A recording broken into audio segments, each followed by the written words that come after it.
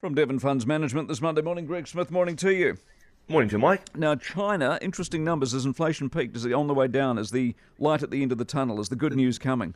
It looks to be. I mean, we hear a lot about, gas prices, and that's not helping the situation in Europe or the UK, but inflation's starting to come down in a lot of places, which, hot topic, but yeah, is cooling. So in China, the CPI there declined to 2.5% from 2.7%. Partly due to a moderation in food prices, but also at the factory gate, inflation fell quite a lot actually to 2.3% from 4.2%, below expectations of 3.1%. And look, if you're wondering why the numbers I'm sort of reading out here are a lot lower than what we're used to in terms of 7, 8, 9%, there's a few factors here at work in China. COVID zero policy, that's dampened demand.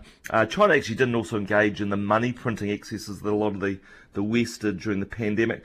And also the CPI basket actually places more weighting on clothes and food, in which actually China's largely self-sufficient, than shelter and transport, which obviously been quite volatile and make up more of the US indices and the like. But look, still, inflation is coming down. I think you've seen this sort of globally. You've heard a lot of companies talk about in the recent earnings season, particularly not just oil prices, but wheat and corn and the like. And for China, look, also a positive spin-off here. Their central bank target for inflation is 3%. Obviously, there's been a lot of concerns over the Chinese economy, so room for them to stimulate, particularly with a certain election approaching.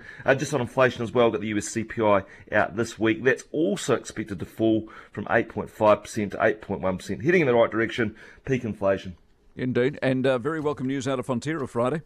Yeah, that's sure. Obviously, China's a customer for them as well, of course. But they revised up their earnings forecast for the 2023 financial year to 45 to 60 cents in terms of a range per share, and that's up quite a lot from 30 to 45 cents previously. What's driving this? CEO Miles Hurrell cites strong demand, which has continued to also help prices. Obviously, we saw at the GDT auction last week that trend of softness earlier in the year appears to have reversed. The whole milk powder index was up 4.9%. Constrained supply also a factor here, Mike. The dairy giant has also revised its milk collections for the 22-23 season, down from 1,510 million kilograms of milk solids to 1,495 million kilograms of milk solids. Weather also a factor as well there. Fonterra says it's happy to help the farmers out. Also, a strategy to shift towards higher value products is also playing out for New Zealand milk. The company actually recently announced its Nutiani brand that's looking to target the $66 billion wellbeing nutrition market. It's growing 6% a year. Why is that? Well, apparently 4 to 5 consumers are becoming more health conscious since the pandemic. I'm sure you'll be in that for as well as me, Mike. But yeah, that's good news all round. And what are we spending our money? Is this the cost of living? Is this the pay rises? What the hell's going on with our spending? Yeah, I think it's a bit of everything, isn't it? And obviously inflation is still a factor, even though it's coming down. This is Kiwi retail card spending. And obviously at the pump we're paying less. Everyone will be grateful for that. But yeah, it rose $55 million in August, up 0.9%. Despite the fact we forked out $17 million less on fuel last month, so more in our pockets for elsewhere. Total seasonally adjusted spending, this is a bit of a large number, but hit a record 6,424 million Kiwi dollars. On August a year ago, not that relevant, but just out of interest, it's up 32.5%. August 21 was, of course, when we went into level 4. But yeah, we're spending. It doesn't sort of feel like we're spending as if it's a recession, but yeah, inflation is still a factor.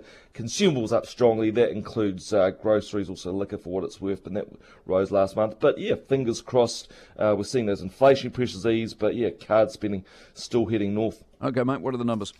So the markets had a good week in the US. If you look at that, 1.5% higher on Friday for the S&P 500, 4067. That was up 3.6% for the week. Dow up 1.2%, up 377 points. Nasdaq up 2.1%. Nikkei up 0.5% in Japan as well. FTSE up in the UK 1.2%, 7351. ASX 200 up 0.7%. Lots of green.